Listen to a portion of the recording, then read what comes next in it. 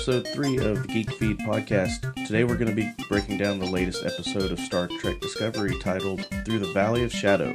Let's get into it.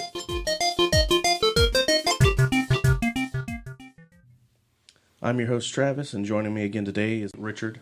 It is early morning again. We're going to have to maybe switch to an afternoon so we're not so out of it in the morning, but we did watch Discovery last night, and that's what we're going to be talking about today. But like we do each week, let's kick things off with news. So we already talked, I believe it was Tuesday, about stuff that was coming up this week, but let's just do a quick recap. Today, Shazam officially opens. You think you're going to go see that? Maybe. I'd like to, if I can get the time to go do it. That's definitely one I want to go see. So I'm still going to see Endgame, so yeah, maybe. Well, there's room for both of them. I also have on here that Netflix has got their shows coming and going, like we mentioned earlier in the week. If you want, you can see the full list at thegeekfeed.net. There's an article there with all the shows coming and going. Also, we talked briefly about the Twilight Zone that was rebooted. It came back out this week. You said you had watched the first couple episodes, didn't really care for it. Yeah, right. I watched the first episode after our discussion, and I have to kind of agree it was kind of fell flat. Like, I didn't enjoy it. Like, it didn't make me want to watch another one. So I might give another episode a shot, but as it is right now, it's definitely not something that's not exciting me. Yeah. And then we also this week got a trailer for the new Joker movie with Joaquin Phoenix. Did you see that trailer? Oh, no, I didn't. I saw an earlier Joker trailer that looked terrible. This just, I believe, dropped yesterday, maybe late the day before. And so we get to see, it looks like it's going to be definitely a more of a backstory type movie. I don't think we're going to see any appearance by Batman or anything like that. So, Oh, I hope not. Well, actually, a little bit of Batman would be okay. Who knows? Maybe it's going to be a cameo at the end or something. But I don't know. I think it looks good. I think it's, like I said, going to be something different. There's going to be a lot of Joker stuff out here in the next couple years, I think. So, but that's going to do it for the movies and TV shows that are coming out this week, or that we've seen, teased this week.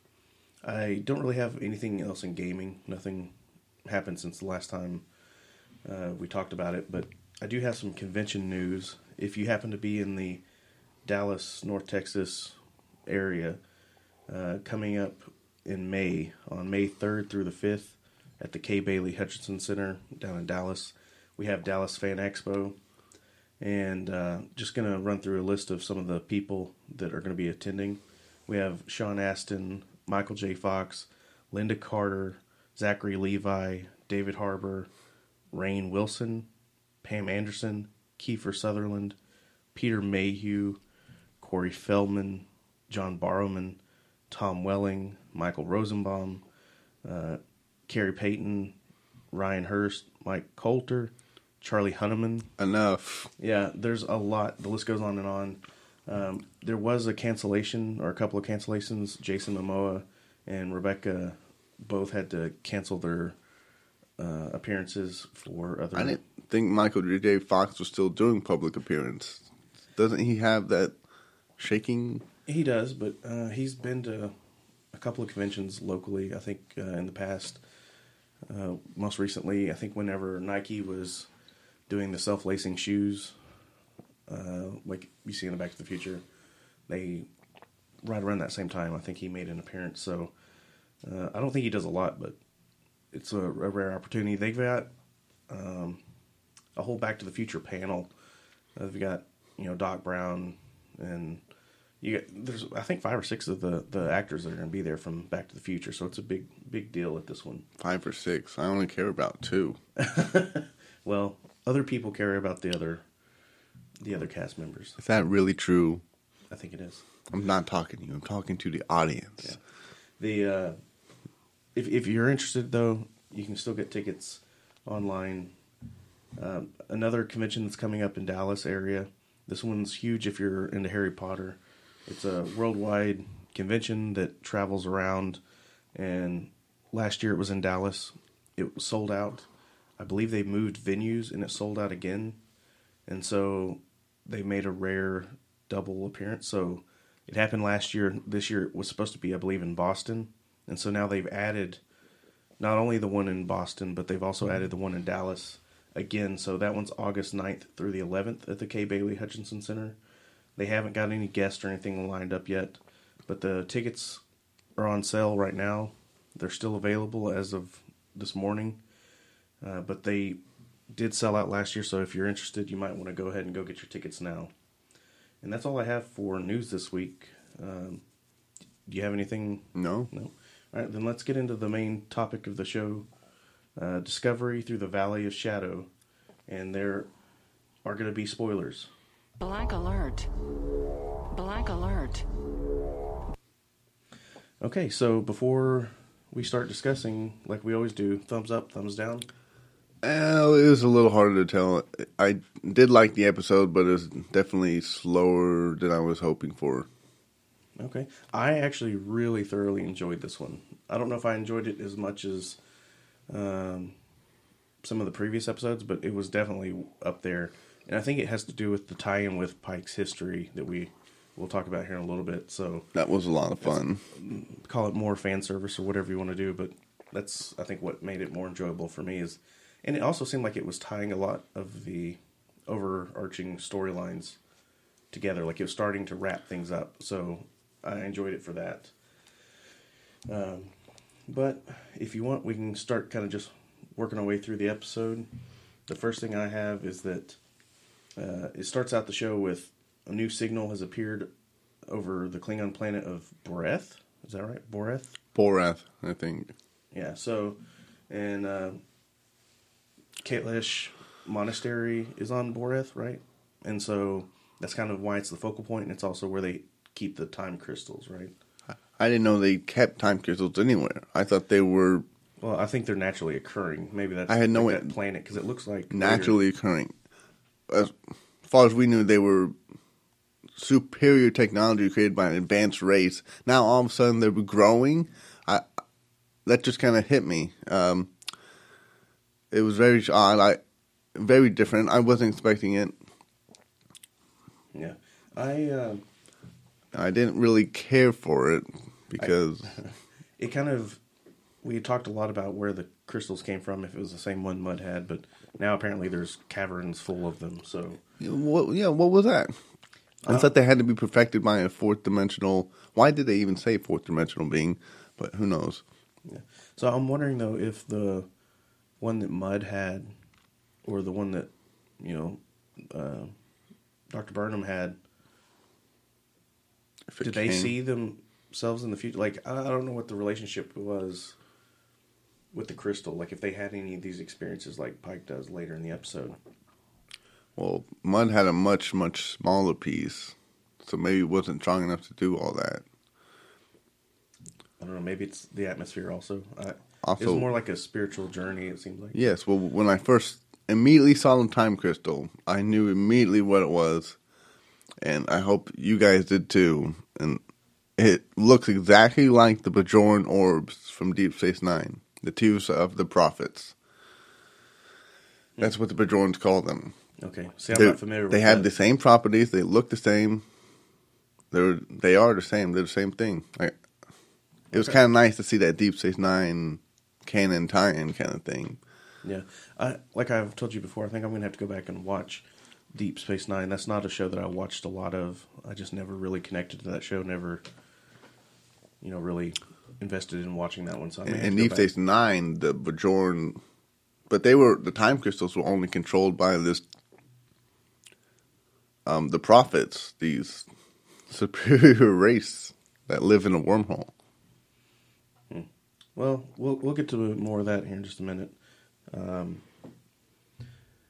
But we also find out that Boreth is the home of L'Rell's and Voq's son, the baby that we saw, that went into hiding. They put it on this planet. Yes, And didn't Tyler say that he was also raised on that planet?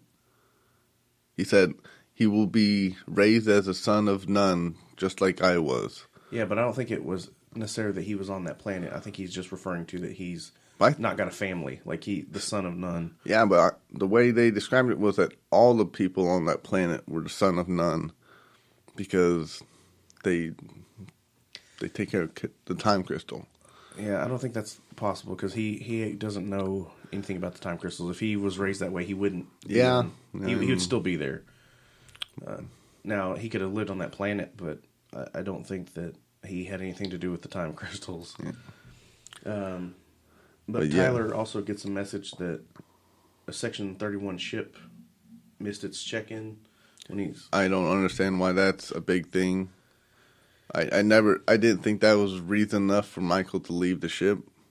And that's mostly why I didn't love this episode. It's because they just cast Michael aside. She should have been the one that went to the Klingon planet, not Pike. Even though I did like Pike's experience, I had no idea really why Burnham left to go check out. They checked in 10 minutes late. Someone filming in here. Why was that such a big deal? Yeah. I think it was odd that they pointed out it was only 10 minutes late. Like the ship was just captured by Leland. Why would it check in at all? But that's not the same ship, I don't think. It's not. No, I don't think it was the same ship. It's They just said Section 31 ship. Yeah. Why would they not specify that it was not the same Section 31 ship that we saw earlier? That's the only ship we've seen in the whole season. And it's not the ship they were talking about? Yeah, I think that if I think they would have made a big deal about Leland's ship, didn't report in. The fact that they just said a Section 31 ship didn't report in on time, it's just saying that, look, there's some anomaly, something that's, maybe they're like clockwork, like a train, like they're always on time, like they're never late, and the fact that they were late to check in is just some fluke or an anomaly that says something's off. It still seems like a weak I think story. it's kind of weak because of how much time. Now, if they said that they're 4 hours or, a day or something like that, a little more time, that, okay, something's happened, but in 10 minutes it seems like over worrisome. But obviously there was reason for them to worry because there was something wrong. Yeah, it was a trap. But moving on from there, Pike is meeting with Mother, a.k.a. L'Rell. Like, where the heck did she come from? Well, It's not like the President of the United States can just come down and visit me and say hi whenever I want him to. He's busy. This is the mother of all Klingons now, and she just... they are at a... takes personal calls anytime, personal visits whenever she wants, and no one watches her, no one sees Tyler. Well, I think she took the meeting because of Tyler / Vok being on the ship. But I didn't even know who she was at first. I recognized the voice, but she looked completely different than the last time we saw her. She just had on a different outfit. Do you not change clothes? Different outfit, and it looked like different hair. Like, Rich changed his look. I don't recognize him. He has hair. He has a different shirt on. I don't know. I think it's pretty clear, or at least to me it was, that's who it was, and she just had on a new outfit. So,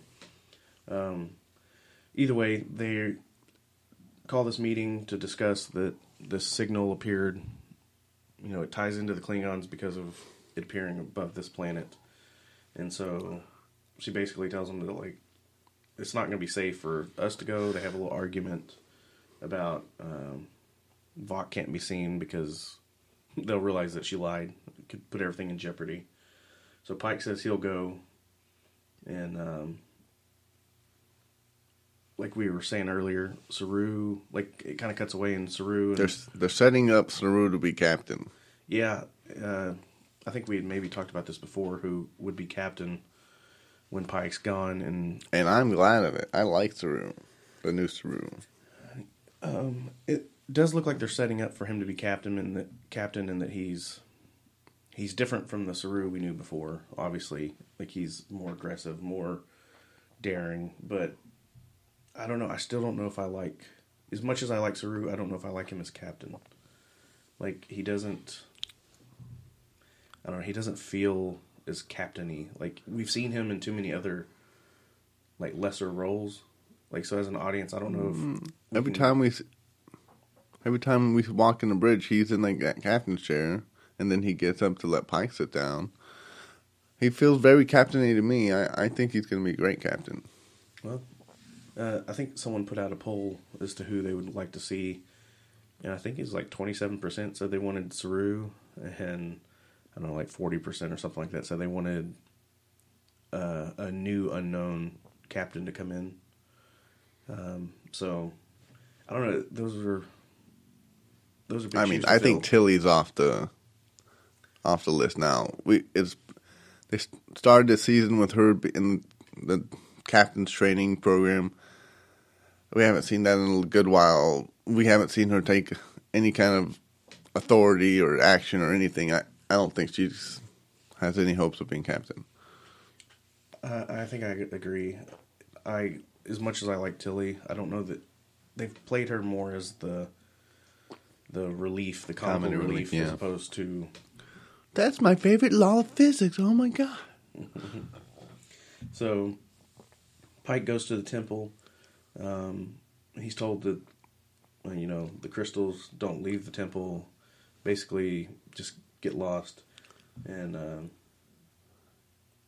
anyway, he finds out later that he tells them, "Look, I'm not leaving without this." And so he finds out that it's actually the Klingon he's talking to is Vok's son, but he's like full grown. Yeah, And so he's like, how did this happen? And we get revealed that time for the timekeepers is different. Like past, present, future is all equal. Like they can jump or phase through time. Like it doesn't. it was. It's like they're pulled out of time. They grow and do things. They were showing a tree like instantly grow and stuff like that. So Yeah, definitely different than I was expecting. I don't recall seeing anything like this in Trek before, but I could be wrong. I mean, there's so much out there that. Well, the Bajoran people who watched over these time crystal Tears of the Prophets, we never really see what they do, but they're always meditating, just like the monks on this planet. Some things similar. We didn't get to see it. We never saw that time tree growing or anything like that, but it was kind of close. Okay, like I said, I'm not familiar with that one, so I'll have to go back and check it out. We also see that, he keeps leading them on. They find these pillars with like a key. It's almost like a Ready Player One type. They have the different jade key, the crystal key. Like they have these different pillars, and he's talking about like a pillar for the past and the present. And I'm a little bit fuzzy on what he was saying there, but Yes, he opens up the present, but it shows him the future. he said some very strange worded phrase about the present becoming the future becoming the present, and at that time something I forgot. It was very confusing.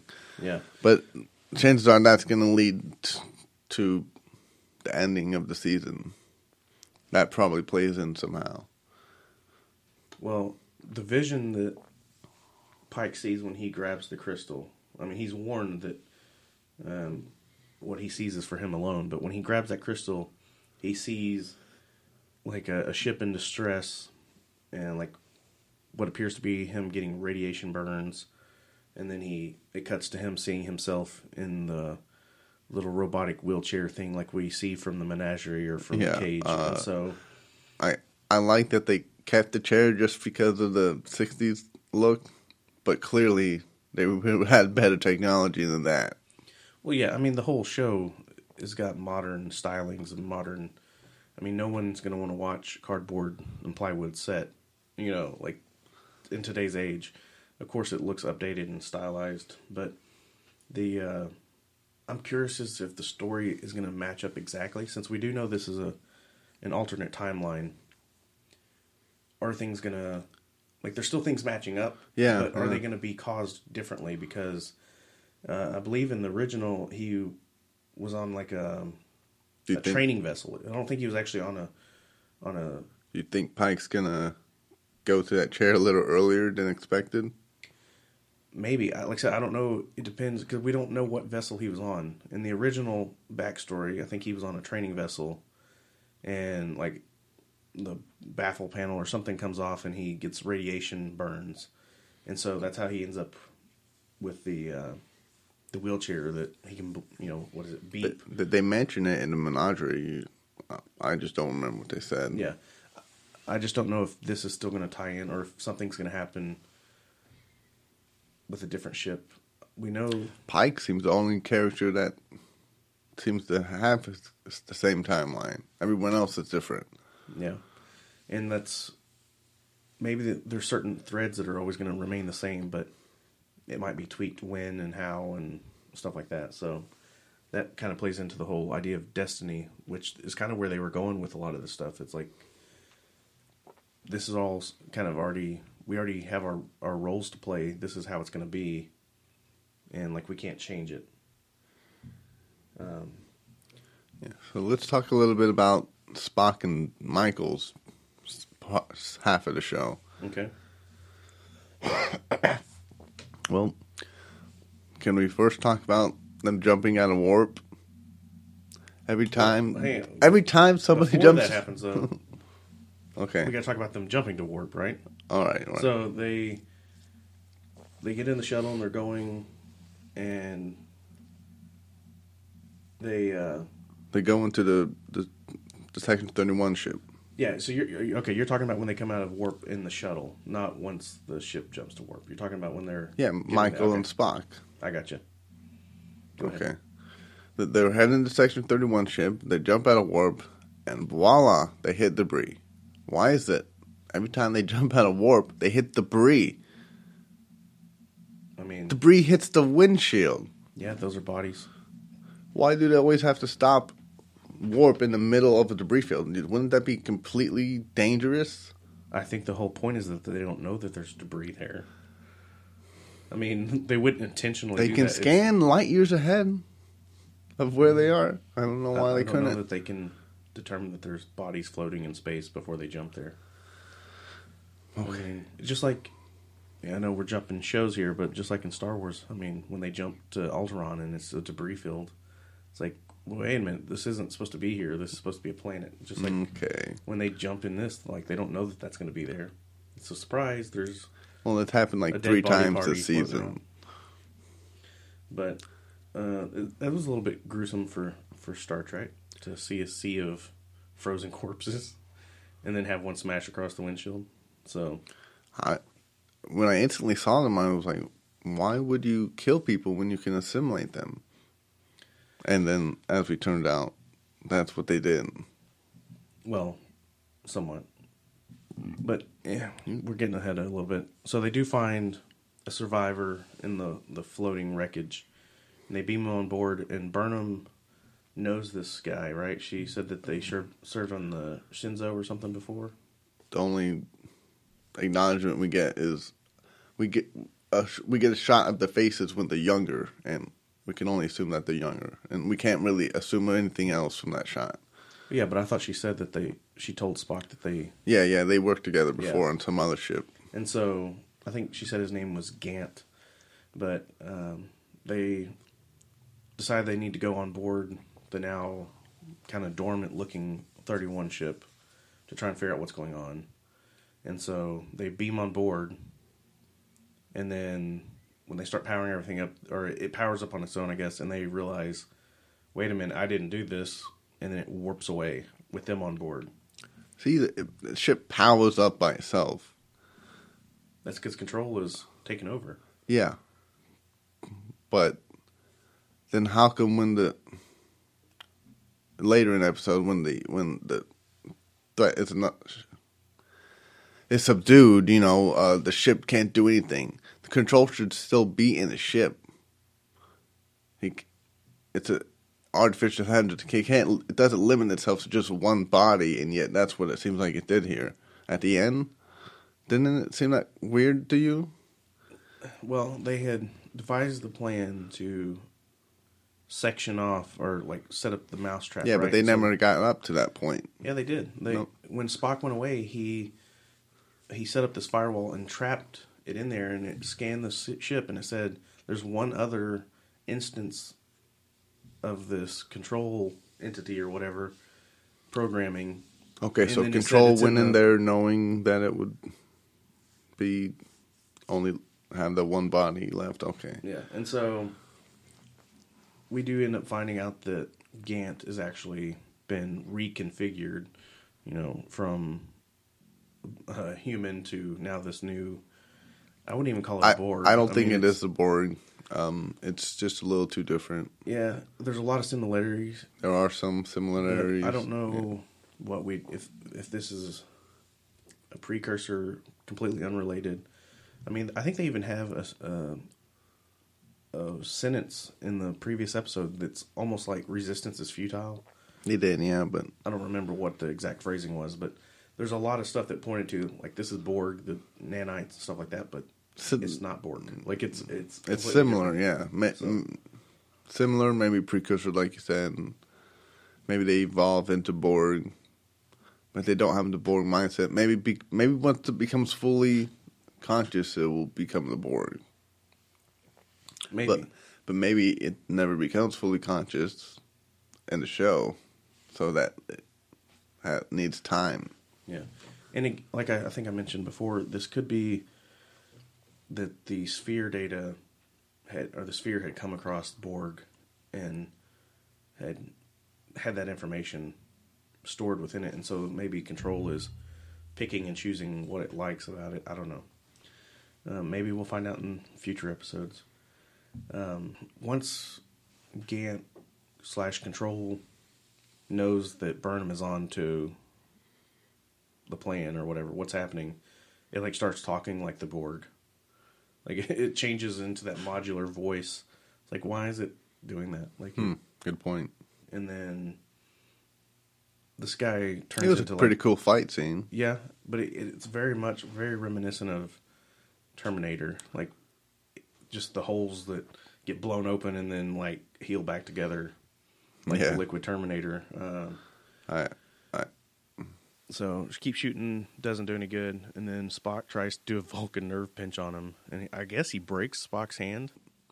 Michael started shooting him, and he started getting at holes and started blowing apart. I guess he couldn't heal fast enough because he decided to leave his body and just go nanoprobe style at Michael Burnham. Yeah. I don't know. Maybe it was just easier. It turned into more like liquid with tentacles and stuff that were reaching out. So, like I said, Spock looks like he has a broken hand. They've been shooting. Spock decides he's going to try and do something. We don't know what he's doing at first. Yeah. He's working at something, and then all of a sudden, as the liquid control thing tries to get her, like right at the last second, it like freezes and like magnetizes to the floor. And Spock's like, yeah, I turned the floor into an electromagnet, basically. Had to fine tune the I don't know. Who knows what? But why did the Control really want Burnham? Anyways, he said that she was the best choice for it to get the sphere data. Yeah, that's the explanation it gives us, that it was going to reconfigure her and make her go on board, and I don't know, trust her or something. I guess that's it. That was the best shot at getting the data. So I think there's something more to it. I'm a little bit surprised that she didn't want to see where the ship was taking them. She's like, no, let's stop this stuff. Like, let's turn back now. Like, I don't want to see where it was taking us. So, they should be able to know where it was taking them. Yeah, you would think that they could look at well, I guess they know coordinates, but if they don't know what's at those coordinates. So, but moving on from that, we see that Pike tells Ash and Laurel that he met their son, and they're like, what? How did you do this? And I was like, yeah, he's basically full grown. Here's this torchbearer pendant or whatever, some little badge that Ash had given, or Vok had given him when he was a baby. And then it finishes out the show with the crew all on the bridge, and they say that they've got 30 Section 31 ships converging on Discovery. Yeah, and then they said, "Oh, we can't jump. They'll follow us." What does that mean? Huh? Well, I mean, we've seen in the past where Section 31 has been able to like cloak and follow the But ships. they and can't stuff. jump 50,000 light years. I don't know. We still don't know all the technology that Section 31 has. I mean, look at the way that Leland was able to cloak and jump away and not be traced. I mean, we don't know what all technology they have. So, but either way, they're converging, and Michael says, "Look, we're out of options. We can't run. We can't do this. We can't do that. Our best option is just to blow up the ship, since we can't delete the sphere data. Yeah, blow up the ship. So we're going to blow up the ship rather than jumping, but yeah, that's a better idea. And so, I don't know. It seemed a little bit odd that that's what they. I don't even think blowing up the ship would destroy the sphere data. Sphere Well, data has seemed determined to survive in one shape or another. Yeah, that's the thought that went through my head was like, okay, do they even know that if they blow up the ship, that's going to, eliminate it? I mean, if it had safeguards to protect itself. I mean, couldn't you just like reboot the system or something, or destroy the system rather than destroying the whole ship? It's They put all the data on a thumb drive and then smash it with a rock. like that. They could do that. Yeah. I don't know. It does look like at the end, like the way it closes out, that Pike is making an announcement to the crew that prepare to abandon ship. So, Abandoned ship with 30 ships out there trying to kill us all. Yeah, we're going to be in much better shape once we abandon the ship. he sent a message to Starfleet asking for help, saying, "Hey, we need rescue crews or whatever." But I don't know what good that's. Or we gonna could do. just jump. We could just jump to somebody else and they could help us rather than. I mean, this seems like a plot hole to me, honestly. I think it's purely for more excitement. I mean, it adds drama. Yeah, drama, just like the cafeteria drama we got. Fun stuff. Yeah, I think that was more towards trying to show that there's obviously some issue still between Stamets and the Doctor. I guess Stamets it's going to be playing a critical role, and his relationship with Doctor is going to rely on that. Yeah, but what is Jet? Is that the lady's name? Jet Reno? She is kind of rude to Stamets or like pressing against him because she needs him to help her with this, discovering what's going on with the time crystals. I saw her as a throwaway character. I still don't know why the Red Angel introduced us to her. Yeah, I definitely don't really like her. She has a non-Trek vibe. Like, she doesn't seem like Starfleet. But we do see like a different side of her where she goes to the Doctor and for like a hangnail or something is like, look, they start reminiscing about their spouses or whatever and like wedding planning, stuff like that. And kind of convinces the Doctor, like, look, you've been given a second chance. I don't have a second chance. You better use it, kind of thing. And so maybe that's going to be the thing that pushes the Doctor and Stamets to get back together later. So The only thing this scene did for me was let me know that weeks had passed since the last episode. yeah, it does imply that there's been a time jump again. So, I mean, all this stuff can't happen day to day. Right. I mean, there's got to be some time, right? But if it's been weeks, then, I mean, Section 31 could have been doing anything at that point. Yeah. And maybe that was why they had the ability to already be taking over other ships and stuff. It was like there's been enough time to pass that Leland has done something or Control has done something to... Yeah. So. I think we're going to get into another Deep Space Nine kind of copy episode once we realize that anyone could be Control. Anyone could be shapeshifter, Yeah, it makes it to where you can't trust anyone. Well, that's all I have for the show. Do you have anything else that you wanted to bring up? Not that I can think of at the moment. Okay. Well, that's going to do it for this episode of The Geek Feed. Please check out our blog at thegeekfeed.net. Follow us on Instagram at thegeekfeed, all lowercase. And on Twitter at G33K_feed. That's The Geek Feed on Twitter. Maybe you have some comments or topic suggestions. Feel free to email us at show@thegeekfeed.net or give us a call at 213-536-1138. Till next time, live long and may the force be with you.